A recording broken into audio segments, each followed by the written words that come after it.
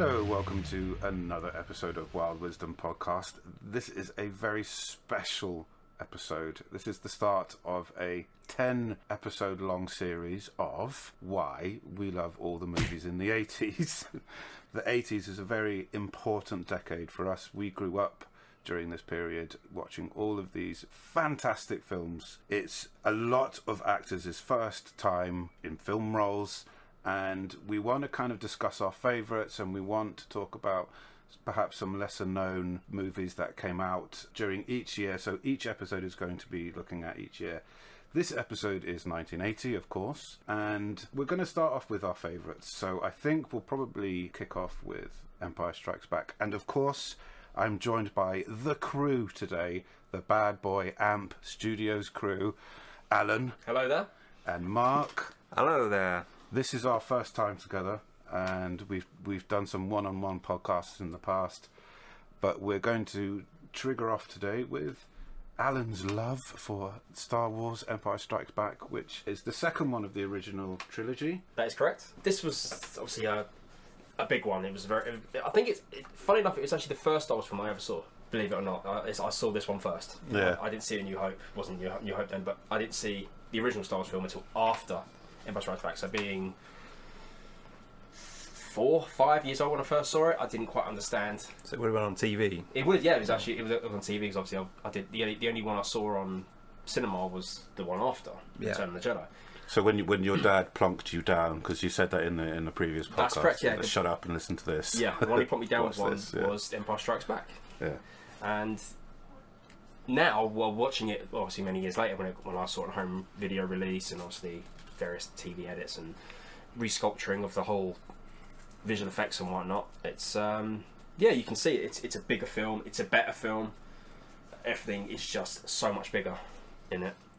Well, it speaks to a lot about the technology that they went from in the first one, episode 4 to episode 5, because it was all just sort of like all these ships were made, from balsa wood and plasticine and all this kind of stuff. Yeah, so exactly. It's nice to see that evolution in the second one. They just kind of went all out with it, because obviously I think the original one was made on kind of like a shoestring in terms of the budget, and obviously George Lucas made a deal with Fox at the time, and they kind of laughed him off, thinking you're never going to get a sequel. But he made a shed load of money from the first one. I thought, you know what, I'm not going to bother with the studio anymore. To a point, I'm just going to go out and make this one myself. And he actually went to a bank and asked them for a loan. I'm making a Star Wars film. Can I have this amount of money? Yes, you can. Thank you very much. And then he just got Fox basically to distribute it afterwards. Couldn't do that now. No, you couldn't. That's the problem. Was this the film where he reveals to Luke that he's his dad, or is that the first? Yeah, Dave Prowse, who obviously played Vader in the films, didn't know the lines. He had lines, but he didn't know the real lines. He thought his voice was going to be used. He did, yeah. The old. So yeah, he knew next to the old nothing. Yorkshireman, yeah. He didn't. He went to West Country, wasn't he? Yes, that's right. Yeah. He had a right burr. Yeah. Who are Luke? I'm your father, by the way. Oh, my lad. Yeah, he was given a false page, allegedly. When he was doing, page of a script. He was, the whole join me and this kind of stuff. Right. The original line he was given was Obi-Wan killed your father. But James Earl Jones, who obviously recorded the voice for Vader, he was given the real line, obviously. And then didn't Lucas pulled fucking Luke Skywalker into a room and said, right, this is the actual line. They did, yeah. They said they pulled him aside. He's going to give you this line, but the real line's this. So react as if you're saying to give him this line. Obviously, Han was kind of confusing him. Why can't you just give him the line anyway? But because this is the time. This is the time before internet. Yeah, I was going to say it's pre-internet. Yeah. Imagine keeping that a secret now. Yeah. No, exactly. You just go anywhere, because you got Twitter now and Facebook and Instagram, and you can't keep a secret for anything. No. And obviously, but not long after that, I think episode 4 was shown on TV. Okay. And I felt it was quite scary, actually. Especially when you go to some guys' arm getting cleaved off and there's blood there. Thinking, For you, it's quite bloody. Yeah. And Aunt Beru and Aunt Glowen, skeletal burned to death. Yeah, exactly. That's quite freaky for you. You couldn't do that today. No. But when did you start getting into horror movies, though? Wasn't that around the same time you started getting into all of that? Yeah, the horror film thing came into it around about, not long afterwards, because I didn't care. My mum and dad would obviously, say don't come in here because we're watching a scary film, and I'm like, okay, but I'd walk in there anyway. But you would just, that just made it worse. They were too into it, and I just sit there with my hands over my eyes. But Yeah. So you got the first taste of blood. Yeah, I got the blood taste from that. Oh, Well, my mum just said, "No, it's not real." I was like, "Okay, I sure." was going to say, you knew it was a film. I just had a problem with decapitations back when I was a kid. I didn't like that. It's Getting stabbed. decapitation. It's probably quite normal, I'd Yeah, imagine. getting stabbed, Yeah. impaled, strangled, I'd say drowned, no problem. But as soon as Yeah. someone's head comes off, that's it. I say Yeah. that's natural to be not liking that. Yeah. It's still a bit squeamish. Yeah. But yeah, I'll touch on the horror thing a bit later with one of that. Of course, one of the yes. 80s classic. Yes, there'll be quite a number of them, I'm sure, in this series. Mark, you wanted to Yes. discuss. The one from this year that sticks out for me is Raging Bull. Is- Okay. Martin Scorsese's and Robert De Niro. At the time when Scorsese made it was going to be his last film because he'd been quite ill in hospital for like a year or so. He had quite a long time because he's severely asthmatic, and then he developed in his private life a really bad cocaine habit. Oh wow. And he was close to death, and I think he credited De Niro with kind of pulling him out of it, saying, Oh, "Listen, wow. yeah, no, he did. He said when he was in hospital, we'd come and visit him a lot, and said, the best thing for you to when you're back on your feet is to go, to do what you love most, which is to direct films." And he says, "And I got something I think we could do together." And he took a lot persuading Scorsese because he's not a natural sports lover, and he didn't really know about boxing. But then he sort of sat on it, and then I was watching some old films. I think it was The Champion with Kirk Douglas, and it's like an old black and white film. And he saw it as like the gladiator in the ring in the arena, and the blood sort of flying onto the fur coats of the rich people in the audience and things like that. And he suddenly something clicked for him. He's like, "No, I can do it." But because he thought, well, if I'm going to do it, I'm going to throw everything I know about films into this film. Like, I'm going to throw all my things I've learned, all my bag of tricks. I'm going to put it in there. If this is going to be my last one, this will be it. And at the time, the film stock wasn't, it was fading at the time. Like, it wasn't going to last. So he decided to do it black and white. Early sort of technology. Yeah, the film stock wasn't what it was. So he thought, we're black and white, it will last. Plus it fits for the period of the 1940s in which it's set. So he thought, well, yeah, let's do it. And so in that time, De Niro was at the height of his method madness sort of thing, and he bulked up to middleweight fighting weight. And then they paused filming for 6 months while he sort of went to Italy and ate his way around Europe as well as Italy, and then put on too much weight because all the muscle mass he put on as the boxer immediately turned to fat a lot quicker than he expected. And wow. so before he said we could film like 20 takes if we had to of a certain scene, and now we can make about 3 because his breathing was all struggling and thing. He was too overweight. Wow. But he was dedicated to the role to that point. But ultimately he got an Oscar for it. De Niro is best actor and everything, and Scorsese should have won. That year it went to Robert Redford for his film debut for Ordinary People. A lot of people define it as the first sort of great film of this year. That's to me, and it holds up still now. Okay, so we should move on swiftly. I'll talk about Airplane because Airplane is, I tell you, I think the first movie of its kind. It's got to be, right? Because it was the very spoof. Yeah, the spoof. Yeah, they had spoofs. You had the Three Stooges and stuff, and all of that kind of weirdness. But you had Get Smart, kind of before that. The Spy series. Okay. That was Mel Brooks kind of created that, and that was a kind of that humour, that kind of spoof humour, where it was. But as a movie form, in movie form, it's. This doesn't fucking pull any punches. It opens up with just the first gag. It's literally the whole film is gag after gag after gag. I don't know any other film that has just continuous jokes, relentless gag. I mean, you look at something in the background. There's something going on in the background. Everything is crammed. I think the directors who put it's literally like you push everything into the wardrobe and you think, oh, we'll just squeeze one more thing in there, one more thing, and it's literally busting it at the seams. As Pete says, there's so many moments I could pick out, but I think my favourite idea of this film is that you.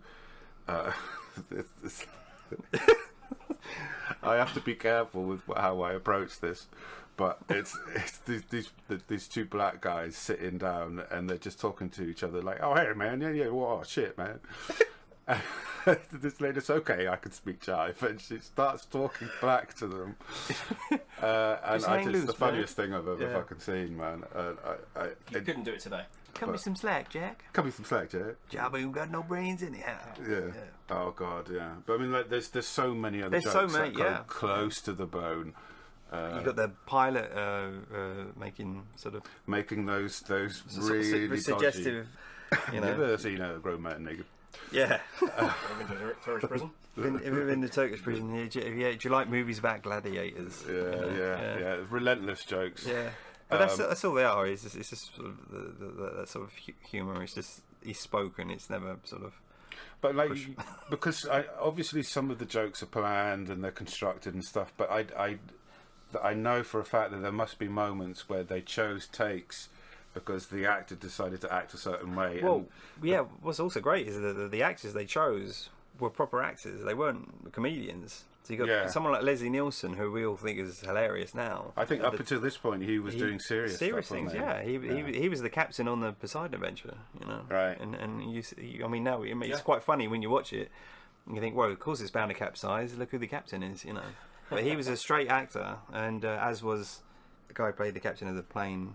Peter and he plays it seriously. Yeah, that's why it's funny. The fact is that not one person in this film plays it for laughs. They play it entirely, with the exception, I suppose, of how about some more coffee, Johnny? No thanks. He's the one guy who's genuinely having fun and making jokes to the camera.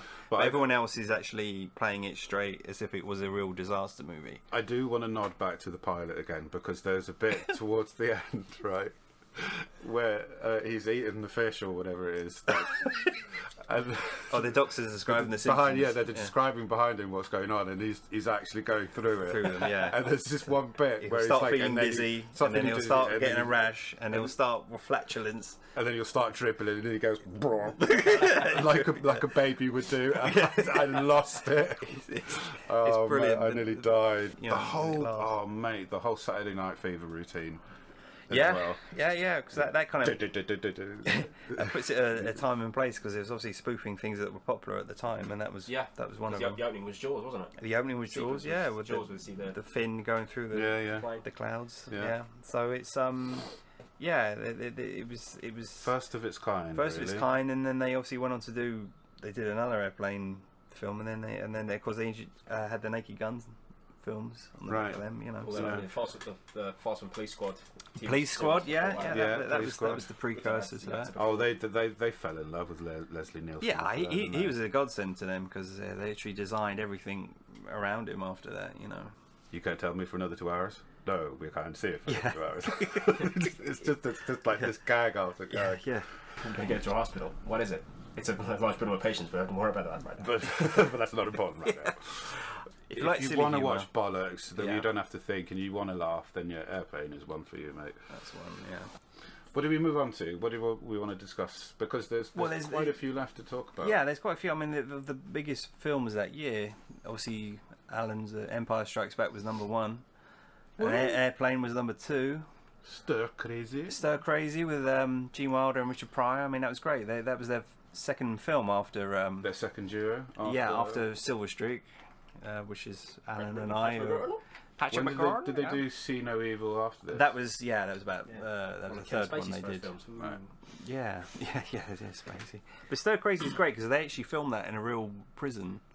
And really? What's great about these two, I've got to say, that like jazz musicians, they riff off each other because they improvise a lot. And on Silver Streak, they improvised a lot and just let them go. But both Wilder and Pryor said, like, in their private lives, they never hung out together. The only time they ever saw each other was when they made these films. And he said it's only for some reason, some kind of chemistry between them.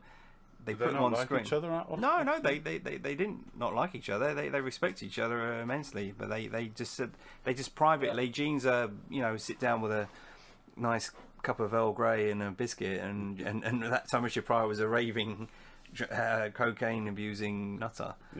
So their lives wouldn't not necessarily mix, but on set when the cameras are rolling, Gene Wilder said, I don't know what it was, and Richard Pryor kind of said, he says, we're not even going to try and explain why, but for some reason he just comes alive and he says, I'll do something which will inspire Richard to reply with something, and I'll reply with something. We haven't planned anything, and they will literally, there's a scene in Stir Crazy where they arrive in the prison for the first time, and they're just about to go in their cell, and Gene Wilder breaks down and says, "Oh my God, we're in prison." And he's just like, "I'm glad you just realised that, motherfucker." We're gonna get, you know. And he freaks out and he starts jumping on the guards' backs and freaking out. And Richard Pryor's trying to calm him down. And he calms Gene Wilder down because Gene Wilder does hysterical, brilliant. Oh, he's brilliant at it, his breakdown, like, even at the end of Willy Wonka and everything. Yeah. He's just he does hysterical brilliant. So he just calms him down, and you can tell it was improvised, and the guards are trying not to laugh. So he just calms him down, and then there goes, "You all right?" "Yep, I'm all right now. I'm fine. I'm sorry. I apologise." And then Richard Pryor goes, "Ah!" and he rips off his shirt, and then he freaks out, and he tries to calm him down, and it's brilliant to watch. It's a good. They just worked. And he said, we didn't try and question it, but he said we just rolled with it. And what you see on screen is what happened. I know that a lot of TV shows copied things that they did. Yeah. In terms of the situations that they got themselves. Yeah, in. but it's not the same, because it's not. The magic's not there. From Silver Streak, Alan will tell you that there's their first film, and Richard Pryor does a show up for like the first hour or so. That's right. It's a Gene Wilder show. And then suddenly, because they suddenly got together, and the director's like, "Well, hang on a minute. This isn't in the script, I'll just roll with it." Probably that scene in the toilets. But we try and get him on the train somehow. Exactly. He's got to disguise himself in a way that you again wouldn't get away with. Exactly. You wouldn't get away with that now, but at the time they rolled with it, and it's a classic. It's a great. They gelled so well. Yeah, they gelled so well, and they thought we can't not use these two thing, and they only made like 4 films, I think, ultimately. Together. You'll find throughout this series that we're doing that there's a lot of this firsts element, because it's the studios and the producers giving these people a chance, and this is probably our running theme throughout the whole talk of this series, is that if you give little guys a chance that show some promise, then you'll produce some really good work. And a lot of the work that's come out of the 80s is because of this. Yeah. Giving people a chance and letting them run their mouth and ad-lib and stuff, and directors find some beauty in it, they put it together, and then the audience fucking love it. And this leads nicely onto what we mentioned earlier, Heaven's Gate, because at the time the director was in charge, and Heaven's Gate was a film directed by Michael Cimino, and he just made The Deer Hunter, which was a big hit and won loads of awards and a big box office.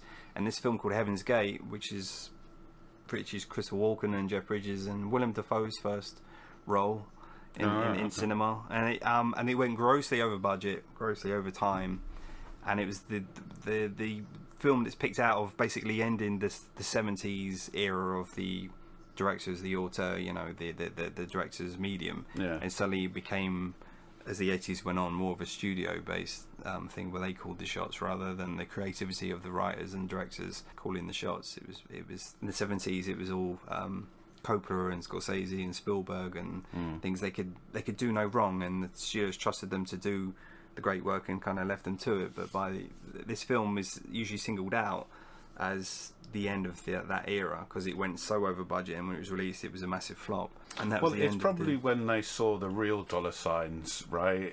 And all these producers at the top, they're like, "Oh, we can make it better, we can do more, we can make more." And when you start to have that attitude, it's just like the creativity just loses its luster, and you end up with bullshit that we've got today. Most of the shit that comes out is just fucking garbage. As Alan was saying, with the horror films things, there was quite a few a couple this year. Yeah, there was a couple. One of my favourites is Alligator. Robert Forster. It's the old fairy tale. There's a kind of Jaws crocodile down the in the sewer somewhere, but in this case an alligator. But it was one of those. I don't think I've ever seen this one. Oh, okay, it's good. It's hokey. It's a B movie because they start off with a little baby alligator that flushed down the toilet, and it's basically as it grows into this mega beast. Oh right. And starts stalking them. This family go to Florida. Father, mother, and little girl. They go to an alligator show, and the mum says, "Okay, you can take a pet home," and basically you buy this little baby alligator. Again, you probably wouldn't get away with doing that. Of all pets. Of all pets. And this is the 80s. And then they get it home, and time progresses, and the dad has a bit of a meltdown over something, and he just basically grabs the alligator out of its tank and basically throws it down the toilet. Just says, "Don't worry, we'll tell it died." bastard. And this is I think it's in Chicago. I think it's a set mainly. Yeah. It's in Chicago. Yeah. But obviously, as time progresses, there's a pharmaceutical firm who are testing chemicals out on animals, like dogs, for instance. Okay. It's mainly dogs. Right. The dogs aren't taken to it very well, and they're dying. So they're hiring this pet shop owner, played by an actor from The Cuckoo's Nest. Oh, Not my cigarette. Oh, the guy I played on. Yeah. the one you played, yeah. Cigarettes, my cigarette. Mr. Cheswick. That's it. Cheswick, Yeah. yeah. He's a pet shop owner Yeah. who incidentally sells. Robert Forster's the main character, is the detective in this, a dog. But he's supplying this pharmaceutical company with animals. And obviously they're testing them, the dogs are dying, they're then hiring him to dispose of them, and obviously he's thinking, oh, I'll just chuck them in the sewer. And not knowing that they're actually, this They alligator... thrive in sewers. This alligator is eating the dead dogs. And all the chemicals inside are actually turning this alligator into something of, Mega beast. of huge Yeah, proportions. how big is the alligator in the I end? think it goes to something like 30 metres or something. Oh, Like fucking 30 hell. feet. No, it's huge, and Yeah. eventually it breaks through the concrete out That's into the it. street. It's a great sort of... Through concrete. Yeah, Well, that's how strong it is. yeah, it's Right, I say it's a okay. B move. It's a B A lot move, of- but a the lot of effects, the- it's all but... I know you have to suspend disbelief. not Yeah, motion yeah, capture, yeah, but it's cool. kind of a lot of model work. a lot and of it's basically they built a street, Right. like a scaled street, a smaller size scale street, and they basically got Yeah. a real alligator, and they just got to walk it up this set. Oh, really? Yeah, oh no, it looks, And it for looks the time. pretty cool. I remember that and the alligator hunter getting eaten. Yeah, Henry Silva, yeah. Colonel Brock. Colonel Brock, yes, Yeah. because he's getting interviewed Oh, by what the. name. He's getting interviewed by the. He gets interviewed by this glam TV news reporter, and he tries to seduce her by making erotic noises that alligators make. That's the sound of an alligator. Ugh. And he goes. What if he's looking for a partner in the wild? He goes, well, he makes it sound like this. Yeah. And He starts to hear grunting. running at her. And yeah, it's his face. Yeah. Yeah, He's taking great pleasure in this. yeah, he Pulls the knows. gun, does he? Yeah, he does. He's And I say spoiler alert, he's a bit like Quint in Jaws, so yeah, it's very much a Jaws it's, rip-off in a way. yes, it's yeah. one of those kind of films that really borrows from Jaws is- a more successful. Yeah. Oh, when Jaws came out, he had 1,000,001 copies. You had Orca, the killer whale, and Piranha. And this Free one, Willy. Alligator. Well, I don't know about Free Willy. I think Orca and Piranha were 70s. They were in the 70s, weren't they? Yeah, They were, yeah. But no, I Alligator- just mean on the back of Alligator was the first 80s. the Jaws 80s one, yeah. rip-off. So let's move on to Shining. Yeah, okay. Horror theme alive. Yeah, horror film. 'Cause there's quite a few horrors. There's the John Carpenter's The Fog as well that come out this year. Yeah, John Carpenter, The Fog. I think Jamie Curtis was also in that. So he used her from obviously 2 years prior from Halloween. Yeah, Ah. yeah, quite a prolific period at this time, didn't He he? was quite dominant, John Carpenter, Yeah. in the 80s. Because obviously, I think on one of our coming up episodes, we'll talk about a very Escape from New York. in New York, The Thing coming up. The Thing, yeah. Yeah, Big another Trouble. episode. Yeah, Big Trouble in Little China. yeah. But The Shining, it should be talked about. Yeah, this is the only Kubrick film I like, and Yeah. I know that he heavily borrowed from Hitchcock's style Yeah. for Shining. So I Well, I'd say it's a wanted bit to more see cerebral than Hitchcock. You know, it's more But a it's, thinking the man's horror pacing film. and the pacing and the build Yeah. and the whole tension is definitely Hitchcock. Yeah. But it's good because it cleverly interprets something.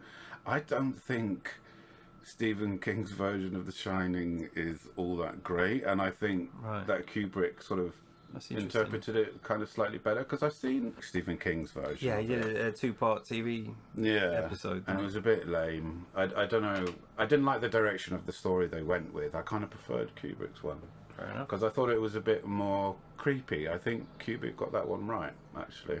Yeah. I didn't like the casting of Shelley Duvall though.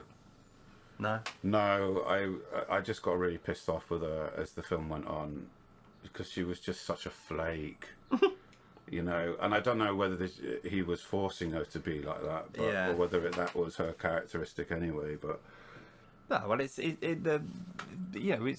Kubrick. I mean, to me, each one of his films is a bit special because every one he did was in a different genre, and this is obviously a horror genre. Well, he was effective, which is why I don't like. I mean, like Clockwork Orange, I don't like because it's effective. Yeah, Right, yeah. it does its job, and Yeah. I don't like that because it's really uncomfortable. Yeah, to watch. no, I mean, but to me, there's not only that, but there's the technical stuff as well. He's very innovative, and a lot of in The Shining, there's Steadicam use, which is Yeah. That's right. first use of it. I think was in Rocky a few years before, and With the circling. well, not just that of Rocky running up the steps of the museum and thinking it created a smooth glide. Oh yeah, and, of course, yeah, and stuff. And so, but this he took it a step further and had it mounted to as Danny the kid is riding his tricycle around the hotel, and it's literally following it at sort of ground level. The sound design. The sound design is great because he goes from the hardwood to the carpet to Very unnerving. and the final sequence in the maze is all sort of steady cammed and things. So he's always sort of pushing the envelope in that sense. Did you have a favourite moment in that scene, Alan? The Shining. Yeah. I think as soon as he starts going nuts and he's typing on the old typewriter. But that's funny though, Yeah. because he was typing that all along. Yeah. Wasn't he? So he was mad to begin with. He's there to write his I suppose his novel, isn't he? That's why he's there thinking, okay, look after this big hotel. He's going to give me a chance to write. A chance to sit here during this quiet season and Go insane. write my book and whatnot. But he's and then all of a sudden he's just writing this. So shit. it's that scene where she turns up and she finally decides to look at what he's been writing. writing, yeah.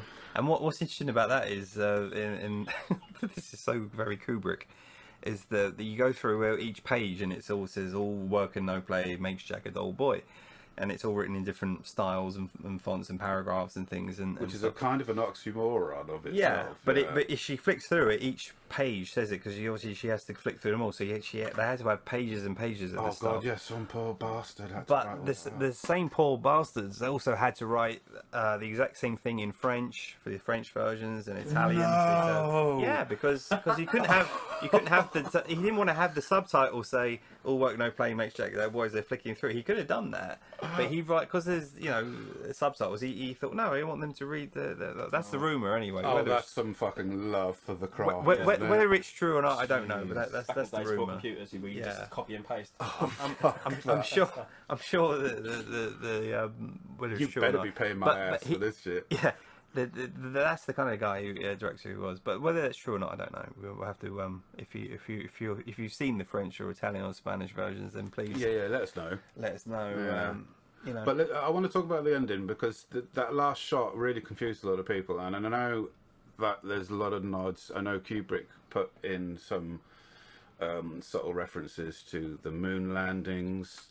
There's a whole video on it, and it's really interesting, and I kind of have agreed and bought into it, so do check that out. But the ending is where everyone's sort of slightly confused because it focuses on that picture, and it's of... Well, Jack's Jack's in the character. picture. Gala party, isn't it? Yeah. It's the New Year's Eve party, and the hotel has him now. I mean, he's Is that what he's the become- suggestion is? Yeah. That's the way I interpret it is that he's now part of the ghost of the hotel. Right. Because his Well, physical being is frozen in.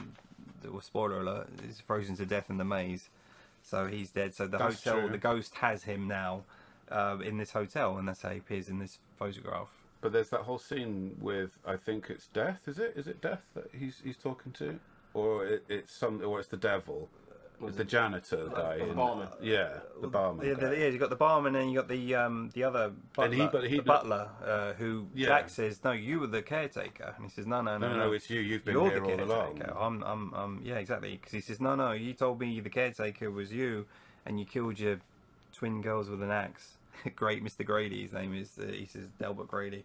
So is he suggesting that there's a whole reincarnation thing going on, and this guy keeps going being Yeah, kind of, born and yeah. then going to the hotel Yeah. and doing the same thing repeatedly over history? Well, the great thing is, it's left to your imagination. Nothing's underlined. Yeah, So and that's why I liked it, because I don't think Stephen King's version had that. No. Or, it was just a bit weird. Yeah. That- But keep with the horror theme. There's a certain hockey mask wearing. Well, that's slightly incorrect. Slightly. Slightly. Oh yes, no, not in this He version. didn't have his hockey Yeah. mask in This- this one. I take that back. Sorry. This is Friday the 13th. Dum-ba-dum. The Kickstarter to a series of 8, 9, about 12 films I think we're on. 12. Yeah, about 12. There was 8 of them in between 80 and 89, all owned by Paramount at this point. They didn't sell it off to New Line until Oh, so it's a studio-based 92. film. So yeah. But Friday the 13th was the start. Sean S. Cunningham created this based on the success of another holiday-based movie, Halloween, in '78, and thought, okay, let's just make something out of Friday the 13th. In which case, obviously everyone knows it's Jason with a hockey mask, who actually didn't wear this hockey mask until Friday the 13th Part 3. The end of Friday the 13th is obviously this one girl. She survives. She manages to off Betsy Palmer at the end, and she jumps in a canoe and thinks, I'm just gonna snooze in this and get away from it all Because why not? fucking traumatized. Yeah. And she kind of wakes up, and all of a sudden this very odd-looking boy just leaps out the lake, grabs her and drags her in the water. It's like a proper shock ending. Yeah, it's a very very shock ending. There's a lot of red herrings in Friday. One person dies in the woods, and you literally see a man's hand with a knife going. I don't like that. I don't like when they actually do Yeah. things like that. Yeah, make it a bit more. And I believe obscure. this was Kevin Bacon's first film. Yeah, I could be I was mistaken. just about to say that. It's Oh, he Kevin dies Bacon, in such a horrible way. Yeah, man. she's under the bed, and she just grabs him round the head, and then I think she ends up spearing him through Yeah. the neck from under the bed. Oh, it was amazing how they Yeah, did that was that done a lot. I need to really look at this, but I think Tom Savini did a lot of the effects for the Friday the 13th series. I know he did the makeup. If I'm not mistaken, a younger Stan Winston was involved in the Friday the 13th series. Oh, right. Wow. Oh, really? I think he was the one who came up with some of the Jason makeup in the later entries. Oh, right. I'm surprised some people detach themselves from horror films. They just do it. They don't I mean, like it. Some people just. I do get it because, like, you've got. Yeah, Christopher Lee was like that, wasn't Yeah, I think so. he? We went a few years back to see him, and About 2002, this wasn't yeah, it? and they were told he really didn't want to talk or sign anything about Dracula. Right. So no horror stuff. He was happy to do Star Wars and Lord of the Rings and everything, and James Bond, Yeah, but he didn't want to He do. raised an eyebrow to me when I gave him the Wicker Man to sign. Oh, really? Yeah, And he went, oh. What's What's your name, young man? I went, Alan. Alon. Alan. And, Yes, we nice. must mention that Alan met the late, great Christopher Said, Lee. Could Alan take a picture of you? And he goes, oh, right, certainly. Yeah, I got. Yeah. In those days, it was a throwaway camera. It wasn't the best quality. Yeah. You have to get that scanned. Actually, we should put it on the. Get it scanned, Online. pass it through Remini. Yeah, Yeah. because he was. He was a gent. He was very welcoming. Yeah. He was very welcoming. Yeah. Yeah, it's But you're right. He though, signed it, though, right? He did sign Oh it. yeah, He no, said- but he he's said proud to- of that film. To Alan from Christopher Lee. Well, so where would say like Friday the 13th here, it is at a time when the practical effects were in full swing. There was no computers or anything. Everything was done practically. Oh, mate. There's a film there we should mention for the last of its kind, thank God. When time ran out, this was the last of the 70s disaster genres. Remind us of what you mean. The disaster genre of the 70s, it was a very big film genre of like, started with Airport, I think it was, and like Yeah. a natural disaster, like, a pilot's knocked unconscious, who's going to fly the plane? And Right. then, that's what Airplane's spoofing. Obviously, And then the Silent Adventure, and then the Tower and Inferno, and So this was was the Earthquake? last of Earthquake was same year, I think. Is that James Franciscus? No, but he's in this one. He's in this one, okay. Yeah, James Franciscus, and it's Kirby. called When Time Ran Out, and it's basically the last feature film produced by Irwin Allen, and Irwin Allen was the master of disaster, he called himself, and because he made a killing with Poseidon Adventure and Tower and Inferno and so on. But this one, basically, When Time Ran Out, as Allen rightly called it, when the budget ran out. Because it's absolutely appalling. It's set on a island, like somewhere like Hawaii, where there's this volcano where they've just built this super rich resort for people. remember it now. They said, the volcano will never erupt, and it's got people, some A-list people like Paul Newman and Jacqueline Bisset, Ernest Borgnine, all previous people who worked with. Also, because Borgnine was in Silent Adventure. Yeah, and Newman was Tower and Inferno. I think they basically had a 2-film contract, so it was a mixture of those casts. I don't think they could get out of it, to be perfectly honest with you. Gene did. But he was clever, I think. So basically, the volcano erupts, and it's done very badly. You know, I mean, it's not even done with models and things like that. It's just all like plasticine. Yeah, it's just dreadful, and so the strawberry big build up to basically It's a project on film. yeah, it's absolutely horrendous, and it's it's good. And the only reason I mention it is it basically is a great full stop of the 70s of where that type of film stopped. Funnily enough, in the 90s it was resurrected, the disaster genre. Well, that was thanks to Independence Day. Yeah, wasn't it? Independence Day. They had that kind of. Or was that something else before? No, I think it was. So it's 96. So what we had Volcano about 96 or 97. Yeah, but they did Volcano and Dante's Peak. When was Dante's Peak? After. About 97. 97. Okay. So basically, and then Daylight. I think there was another one with Stallone and stuff. So it kind of had a mini revival, this disaster genre thing. But at the time, this was like no one wanted to see it. It was terrible by all accounts. It was, you know, I bet Paul Newman was. No, he'll I think if anyone mentioned it to him, he sort of just backhanded. Yeah, basically, yeah. Yeah, I'm sure he got paid a few quid. But you can see in the film, actually, and Alan can testify to it, that they're not exactly giving their best in the film. They're they're literally phoning in is a great expression. So they literally just, and as Alan said, when time ran out, when the budget ran out, it was just absolutely.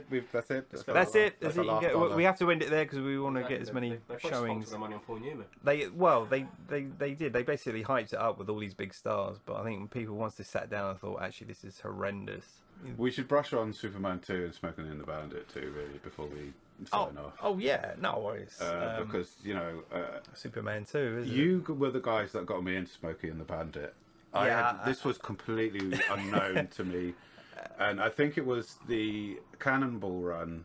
Yeah, that really did it, because after I'd watched the Cannonball Run, I was like, okay, we'll talk about them the next one, because that's next year. And they're such waste of time, but they're so funny. that you can see they're having enormous fun making them. Yeah, and it shows on screen. Yeah, their fun, rubs off on the viewer. You can see how. Well, you can see how much of an impression it has. Send something to the WhatsApp group. It just sends anything. Just put anything, and you'll see. Oh, okay. But no, this is the impression that these films have. That's my audio message for the group chat. So. Oh, excellent! Yeah, no, that's to me that sums up those films really. But that laugh knows that you're in good hands, because Bert's having a great time, the viewer's having a great time. Just the teeth and mustache. He was the big #1 box office star of the 70s. And funnily enough, this decade things started to go south for poor old Bert. That good old boy sort of thing didn't last into the 80s as much. He did alright. The next year, 81, he had Cannonball Run, and that was massive. But I think that was the beginning of the end for poor old Bert for the 80s. But no, Smoking Bandit 2 was great, because obviously the first one was a big hit. Yeah, huge success. It was like top 5, was it? Yeah, it was because they didn't expect it to be a big hit. And the director was a former stuntman, never made a film before. I think, and that's the thing, and it literally got the ball rolling, and they were able to get financed and got the cast they wanted. You got Jackie Gleason as the sheriff. You some bitches couldn't close an umbrella. it's so many great one-liners, and I think Alan and I we sort of grew up on those films. They're always on TV. Oh yeah. And so they made 3 of those ultimately in the end. On a rainy sort of afternoon. I remember my dad actually recording Smoking Bandit 2 on TV. And I wore the tape out. I actually watched it. Yeah. Rewound it, watched it again, rewound it. It's got tremendous repeat value. I think I watched it 5 times. Yeah. I've watched it as much as you. They're not groundbreaking in terms of filmmaking, but they just got tremendous repeat value. They make you laugh, and the stunts are great with the cars and it is genuinely funny as well. Jackie Gleason is just on top form. Yeah, plus this is the one with Dom DeLuise as the Italian doctor trying to get to. Oh, is that the dodgy bloke in the van? No, he's the Italian. That's Cannibal. No, he's an Italian doctor. They basically they picked up an elephant. Yeah. And the elephant's pregnant, so they said we need someone medical to look at it, and then they find this doctor who's like having lunch, and he's treating someone with swamp fever, And so he says, "Can you have a look at this patient? She's rather big, doctor. We must warn you, she's rather big. Big is no problem. You know, I tell you, in Sicily, I have this woman. Her name is Tutantesi, and then you hear this. She's as big as a house, and then you hear this elephant roar, and he comes running around. Oh my God, she's even bigger than Tutantesi." Yeah, so he's and Bob's his ambulance driver. oh yeah, Bob. Yeah, Bob. Bob, you son of a bitch, Bob! Bob! Bob drives off without him, and the poor guy with swamp fever in the back. Yeah, but it's they're great films, and what with that and then Superman 2. Yeah, Superman 2. He's talking about Gene Hackman. That is his relative finest, I think. Well, I liked it, man. Superman 2 was shot, believe it or not, at the same time as Superman 1, or 70% of it was shot. So it was shot with Dick Donner, wasn't it? And the it was Richard Donner who went on to do the Weapon films. Richard Donner. And the Goonies and everything. You know, he's tremendous. And this big film before this was The Omen.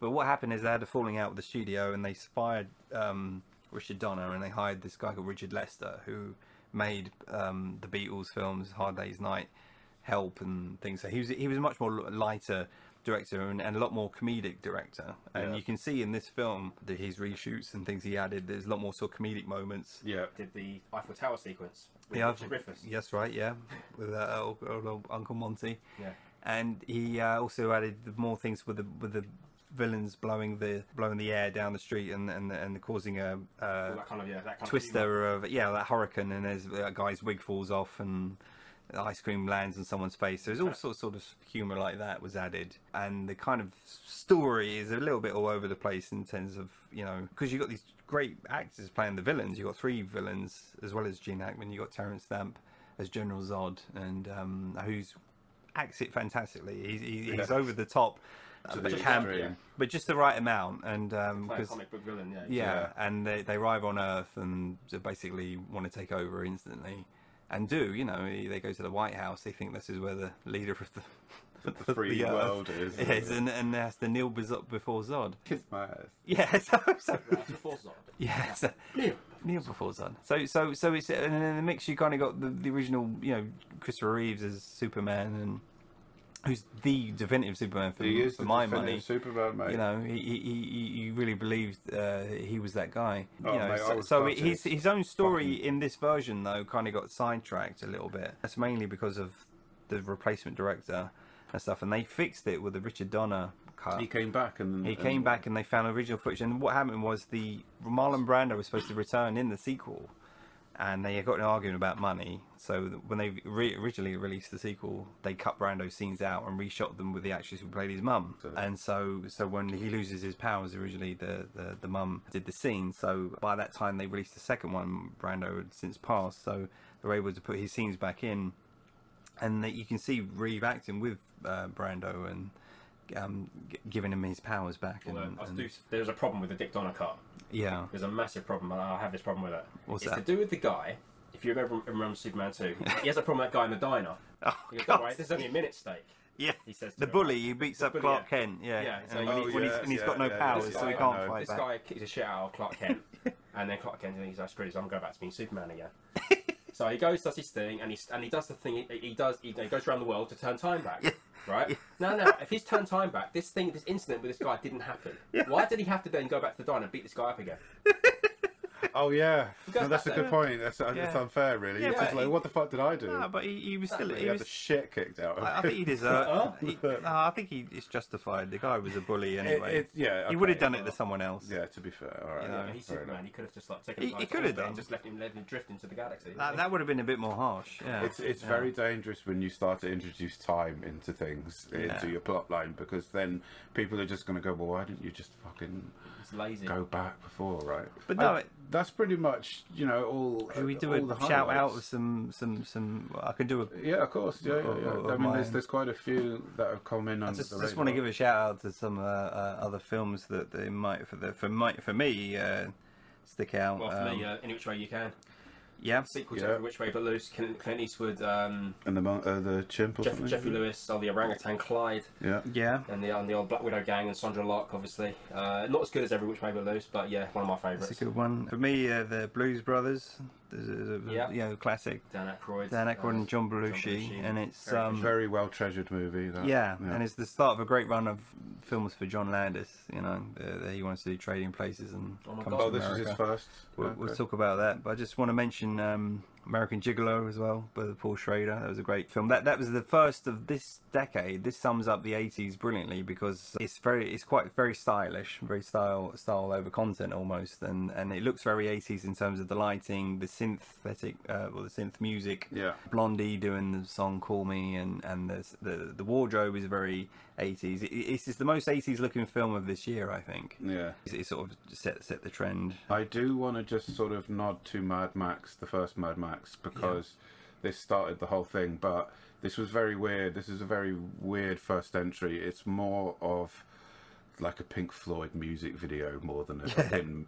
You know, it was very surreal, and you don't really know what's happening. You feel slightly uncomfortable. Yeah. But it did serve because the second one was just absolutely fucking magic. Oh God, what's the second one called? Road Warrior. Road Warrior. Sorry, yes, of course. I love it, and I don't even know the name. That's the next year, I think, isn't it? 81, is it?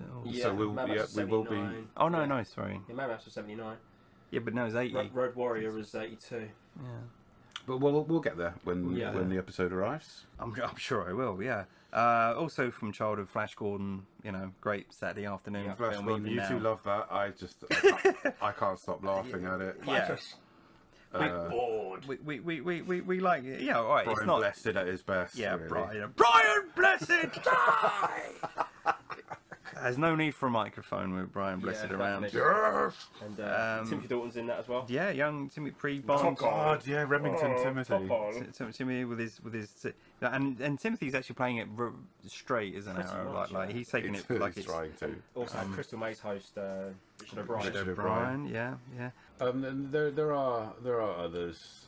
They're good, but they're not really. Yeah. Well, that was great, but it sets up I think this basically. I think I want to highlight American Gigolo. That sets up for me the 80s, the look to come, the sharpness, the music. You know, the end of the disco, and it's the start of the rock song and the saxophone on the soundtrack, and you know. We haven't even started talking about Caddyshack. Oh no, Caddyshack is a good one actually. We should end on the you know, again, it's Harold Ramis who was Egon. You know, Ghostbusters. That's all to come. Yeah.